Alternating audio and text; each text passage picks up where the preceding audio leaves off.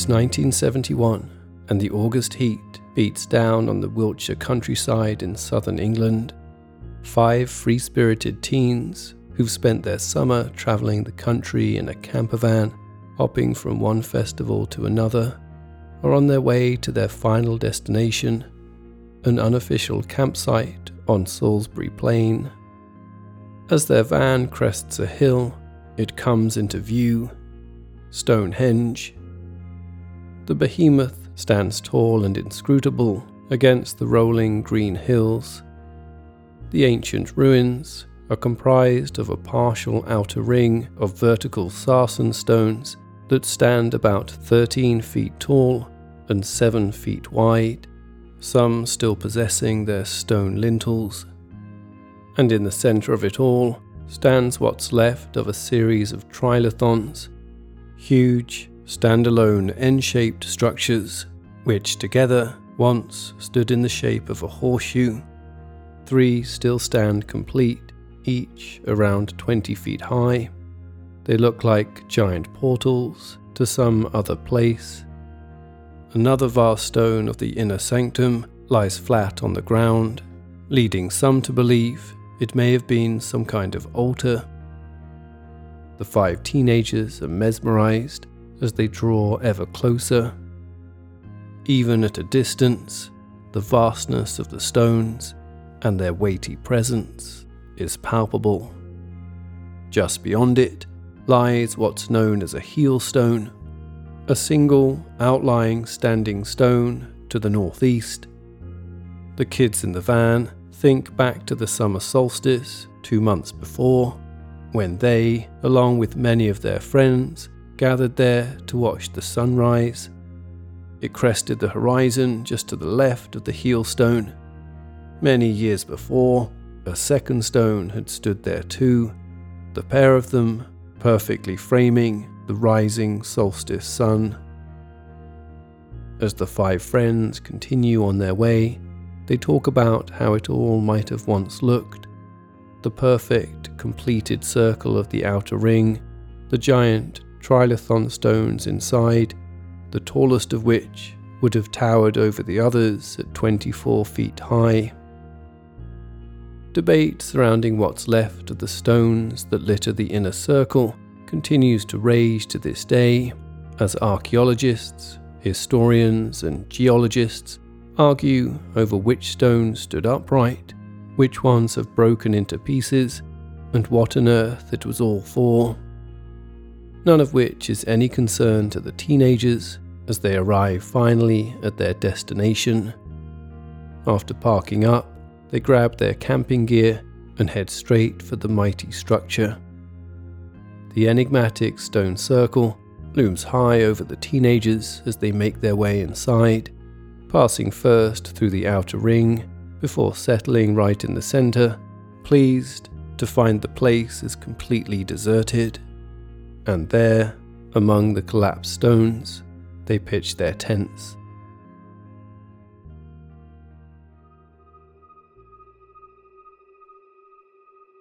UNESCO has since prevented open access to Stonehenge, deeming it a World Heritage Site, but things were different in the 1970s. Before long, the group are opening beers and smoking weed, philosophizing on the meaning of life and soaking up the strange energy of the place. They note the muted sounds of the surrounding world and how oddly charged the air seems. The result of the storm, perhaps, slowly moving toward them. It rolls closer as the evening wears on, the sky darkening ominously as heavy rain clouds slowly blot out the sun. Then the rain begins. It pummels down onto the group as they huddle in their tents. Thunder booms above, and lightning forks the sky. Nearby, a local police officer notices the strange frequency of lightning and the way it casts the stones into sharp relief against the sky as it lights up with a fierce electric blue glow. Others step out of their homes, farmers and local residents, drawn by the blinding light and the sound of trees crashing to the ground as the storm grows in intensity. Then another sound seems to carry over to them, just audible through the booms of thunder and the thrashing of branches. The sound of screaming coming from the direction of Stonehenge. The screams are faint and ghostly at first, hurled toward them on the wind, before being ripped away again as the squall rages on, but grow steadily in volume. Drawn by the screams, the police officer sprints toward the henge, but is forced to stop, throwing his arms up to his face as a fresh bolt of lightning shoots down from the sky. Moments later, he can only watch in mesmerized horror as another bolt shoots down, hitting the center of the henge in a blast of white-blue light. Then the screaming stops. The officer falls back, too afraid to get any closer. When the storm finally passes, the officer rushes into the stone circle, bracing himself for what he might find there. Dead bodies, perhaps, hideously burned and charred by the lightning. But what he sees is far more eerie. There are backpacks and the remnants of a small fire, but not a single person. The campers had completely disappeared.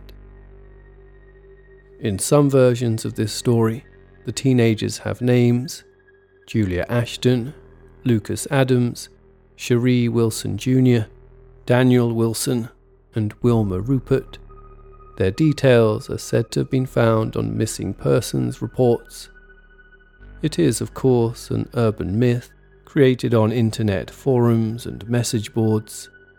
Nonetheless, it serves as a perfect allegory for Stonehenge. Stories around it persist, a relic from a bygone era with no written explanation for its existence. Centuries of speculation spinning itself into a tangled web of myth and history, an alluring mixture of fact and fiction, all shadowed by an ever-present aura of death and pagan spiritual energy. You're listening to Unexplained, and I'm Richard McLean Smith.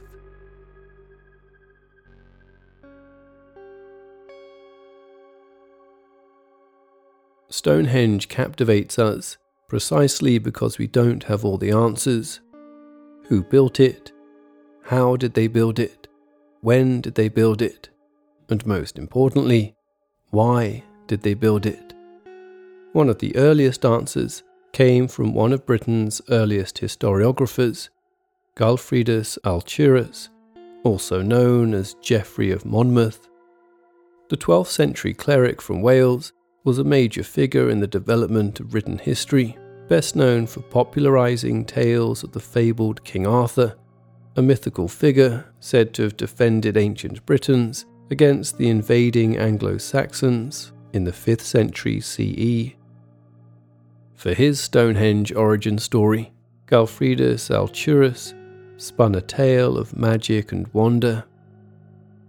According to him, back in the 5th century, two brothers named Hengist and Horsa, members of the ancient tribe of people known as Jutes, arrived in Britain from what is present-day Denmark. They came first to fight as mercenaries for the so-called King Vortigern of the Britons, but would eventually turn on him. Hengist is said to have led a bloody uprising, murdering 400 or so of Vortigern's men. Vortigern's successor, King Aurelius Ambrosius, the supposed uncle of King Arthur, was devastated by the assault. Such was his grief that he declared no ordinary memorial for the nobles would do. He wanted something immortal, a tribute to their sacrifice that would last forever. His builders made suggestions, came to him with plans, but nothing seemed like it would truly last. After weeks of pacing and fretting, he summoned for the wizard Merlin. Merlin did not disappoint. "Have you heard of the giant's dance, your majesty?" he asked him. Ambrosius had not, and so Merlin explained all about the strange circle of stones that had been brought from Africa all the way to Ireland by a group of giants. The stones, known as the Giant's Dance, were said to be located at the top of a mysterious mountain called Mount Killaraus. Legend had it that the stones were used as a site for performing strange magic rituals and had magical healing properties. It was Merlin's suggestion that they find the stones and bring them back for themselves to use for King Ambrosius's memorial. Ambrosius agreed, and within days, he and his brother, King Uther Pendragon, King Arthur's father, gathered a small army and set off for Ireland.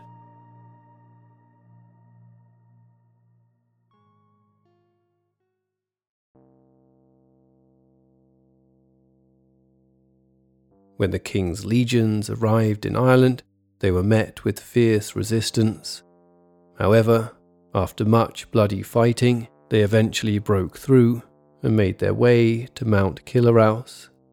There, at its summit, they found the mighty stones of the Giant's Dance. Ambrosius and his men stared up in awe at the vast sarsen stones that seemed to vibrate with their own life force. Across the top of them were the huge lintels, creating endless thresholds into the preternatural space within. Magic hung in the air like dust. Then Merlin shook back his sleeves and got to work. Piece by piece, he magically dismantled the structure, imbuing each stone with a magical mark so that he knew exactly how to put it back together. Then he used his sorcery to make each stone light enough to be carried by only a few men and borne on their ships back to Britain. The stones were then carted back across the Irish Sea, through the west country of ancient Britain, all the way to Salisbury Plain in what is present-day England. Once there, Merlin reassembled the gigantic pieces into what we now know as Stonehenge. When the final piece was put back into place, the stones began to hum once more, just as they did on Mount Killaraus. Today, much of what Galfridus Alturus wrote about the history of Britain is thought to have been fabricated. For centuries, however, give or take the use of Merlin's magic, what he wrote about the origins of Stonehenge was widely believed. It was only around the 17th to 18th century, during the birth of the field of study we now know as archaeology, that other theories put forward began to dispel the Merlin myth. For John Aubrey, the famed 17th century antiquarian and pioneer of archaeological study, it was most likely the Druids who erected the stones. Celtic pagan priests of ancient Britain, thought to have been most prominent between 400 BCE and 200 CE. Druid communities, which have been traced to areas around Salisbury Plain where Stonehenge is located, are thought to have placed special significance on the marking of the seasons and the veneration of the dead, two common interpretations of the purpose of the stone circle. It's also believed they used altar stones, similar to the one found in Stonehenge, principally, as some have suggested, for human sacrifice. However, since the Druids never kept written records, most of our knowledge about this mysterious, elite holy order comes second-hand from Greco-Romans, including famously Julius Caesar, who declared, "The Celtic gods delight in the slaughter of prisoners and criminals, and when the supply of captives runs short, they sacrifice even the innocent." Without any verifiable evidence, this interpretation of the Druids has frequently been dismissed as propaganda, aimed at dehumanizing what to Roman invaders were simply strange people from a strange, unknown world.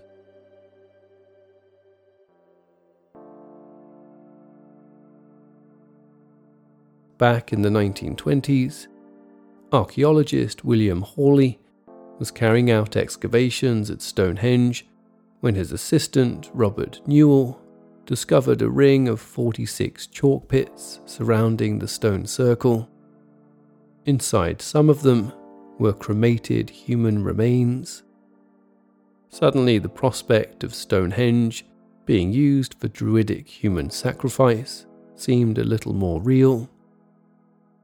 It isn't known exactly what the precise purpose of the holes were, aside from providing a final resting place for some ancient peoples. Known today as Aubrey Holes, named after antiquarian John Aubrey, some have speculated they may have had an astronomical significance and were possibly the markings left behind by another stone circle. A further 2 circles of holes surrounding the site, known more prosaically as the Y and Z holes, were also discovered during Hawley's dig, though these are thought to have been created sometime after Stonehenge was built, with Hawley pursuing a theory that the henge was simply a fortified settlement. The cremated remains he found there were gathered together and placed in Aubrey Hole number 7, where they were reburied and forgotten about.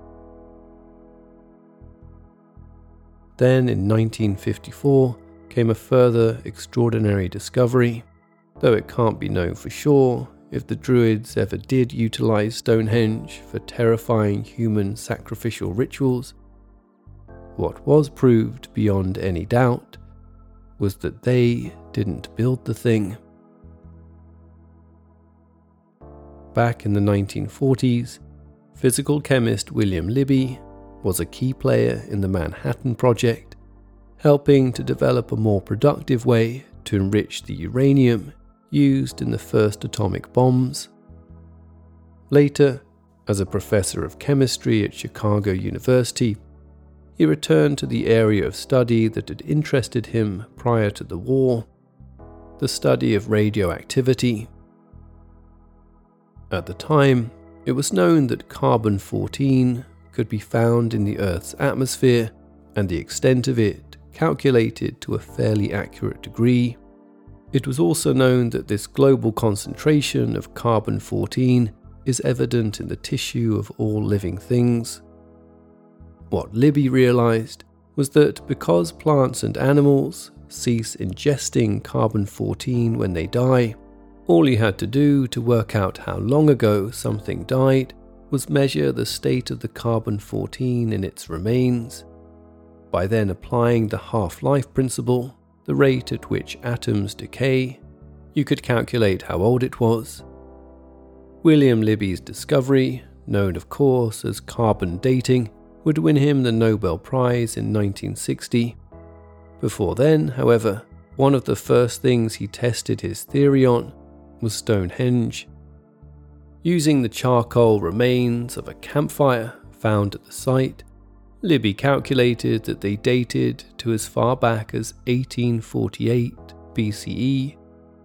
A further carbon dating analysis in 2008 pushed the first known use of the site even further back to 2300 BCE, but there was even more yet to come.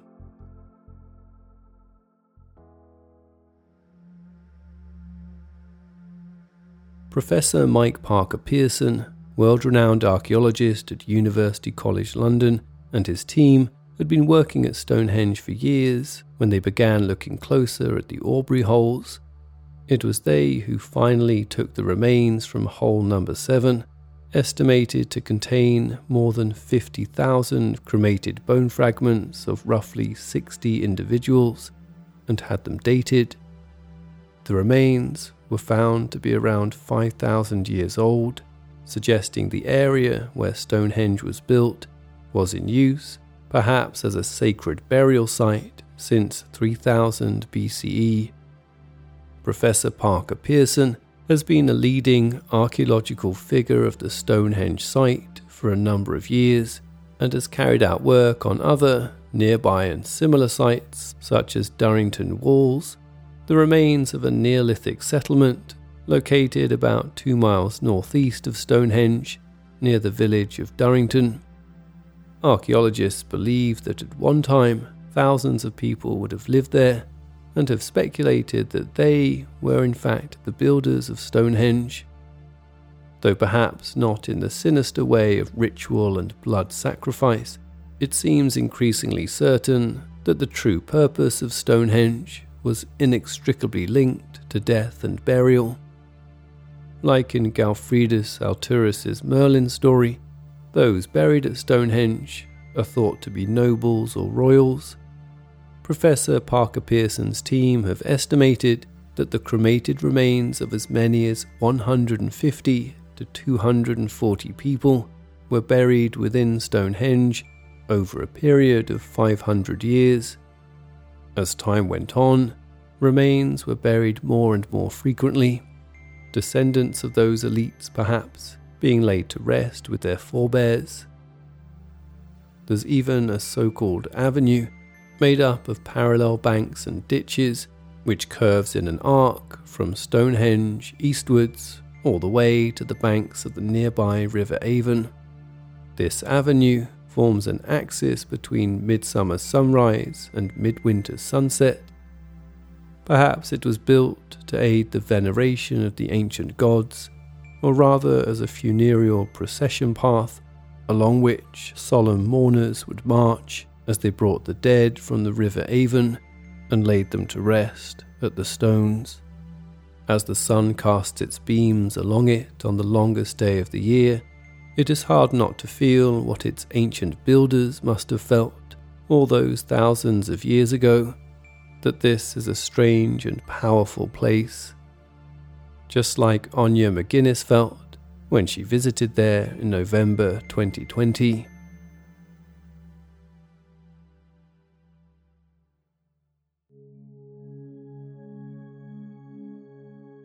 Back in November of 2020, after a series of lockdowns were introduced to stave off the spread of COVID-19, England was beginning to open up again. With the threat of another surge of the infectious disease likely to take hold again soon, the threat of another lockdown was also imminent. And so, while she could, Anya McGuinness and her boyfriend decided to get out of Oxford for the day and take a drive to Stonehenge.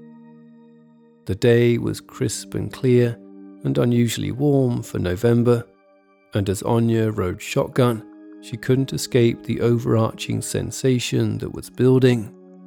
She felt strange. She'd never been to Stonehenge before, had never even driven past it. As a native of Belfast, she spent most of her time in England in Oxford or on trains to London, and yet she could sense it lurking in the corner of her eye.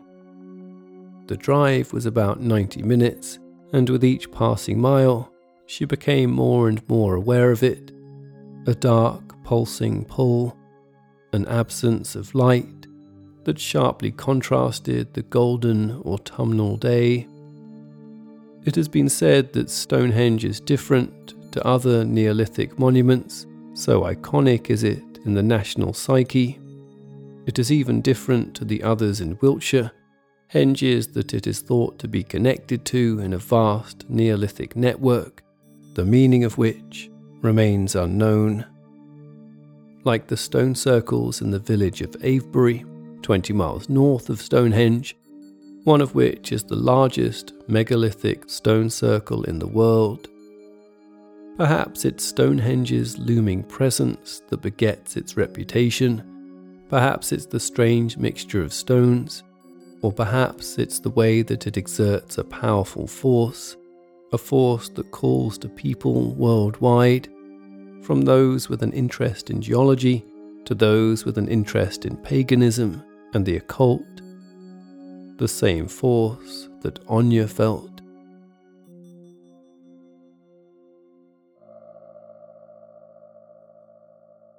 As they approached Salisbury Plain, where Stonehenge is located, Anya, like those apocryphal hippies of the 70s, like anyone who visits the ancient site, thought about the solstice. She knew that marking the passage of time was important to many ancient cultures. For the people of Stonehenge, most likely farmers, growing crops and tending herds of animals, knowing when the seasons were changing was important. She also read about the Coneyberry anomaly, another strange Stonehenge mystery. The Coneyberry anomaly is a pit with animal remains and other refuse found close to the henge site.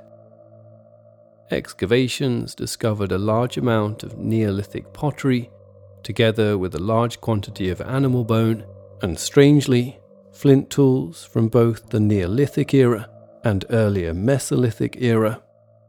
These two distinct types of tools, the technology of which spanned entirely different epochs, were placed in the pit at the same time, suggesting two very different groups of people had once enjoyed an intimate social gathering at the site. The material in the pit was dated to somewhere in the region of 3900 BCE. The more Anya read, the more she realized that the whole layout of Stonehenge is designed in relation to the solstices, marking the death of one year and the birth of another, and all the hope and fear that is extant between the two. Suddenly, Stonehenge looms before her. Anya could feel it in her throat as they drove up. It reminded her not of darkness exactly, but like a photo in negative, some kind of unnatural inversion of light and matter. When they finally parked and walked up to it, Anya saw that the monument was covered with crows that hadn't seemed to settle anywhere else nearby. As they cawed loudly, she felt as though she were being sucked toward the center, towards the jumble of fallen and collapsed stones, towards the altar stone. The place felt as though it hummed with energy, with something raw and compelling and inevitable. It made her think of death.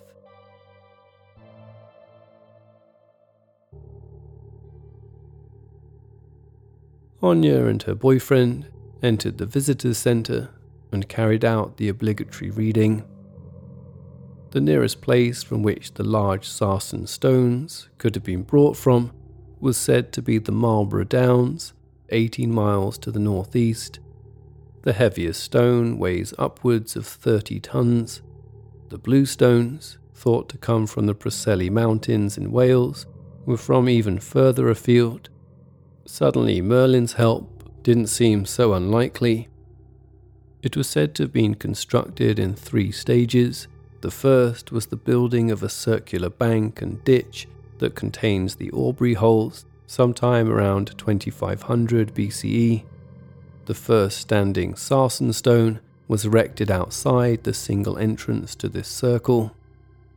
200 years later, the blue stones and trilithons appeared, carefully crafted by hand into a slightly convex shape and then slotted into place, with lintels covering each of the 2 vertical stones, hinged artfully into place with tongue and groove joints. Some 1500 years later, the blue stones were dismantled and re-erected inside the circle, where they can be found today. The so-called altar stone, which is said to have somehow travelled over 180 miles from Milford Haven in Pembrokeshire to the north, was then set up inside the circle. It would have taken thousands and thousands of collective hours over thousands of years, employing huge amounts of strength, machinery, and highly detailed planning, and despite all of the archaeological conjecture, no one can really say by who or why. Anya felt its strange pull once more. "We have to get a picture," suggested her boyfriend. Anya sighed but eventually agreed and posed a short distance away from the henge itself. Her boyfriend took the picture on her iPhone "Oh, hold on," he said, as she walked back towards him. "It's come out really weird," he said. She paused beside him to look. Were all the other pictures from the day, photos in the car as they left Oxford, snaps of their lunch at a nearby cafe, even pictures of the signs at the car park, were completely normal. But this one was not. It had somehow zoomed in and distorted, even though her boyfriend swore he didn't do anything unusual. Anya looked closer and felt a shiver run down her spine. Her face was marred and hazy. She had 2 sets of eyes, and her nose and mouth were distorted. It was as though something otherworldly had interfered with the pixels. It had never happened before, and it never happened again. This episode was written by Ella MacLeod and Richard MacLean Smith. Unexplained is an AV Club Productions podcast created by Richard MacLean Smith. All other elements of the podcast, including the music, are also produced by me, Richard MacLean Smith. Unexplained, the book and audiobook, with stories never before featured on the show, is now available to buy worldwide. You can purchase from Amazon, Barnes & Noble, Waterstones and other bookstores. Please subscribe to and rate the show wherever you get your podcasts, and feel free to get in touch with any thoughts or ideas regarding the stories you've heard on the show. Perhaps you have an explanation of your own you'd like to share. You can find out more at unexplainedpodcast.com and reach us online through Twitter at unexplainedpod and Facebook at facebook.com/unexplainedpodcast.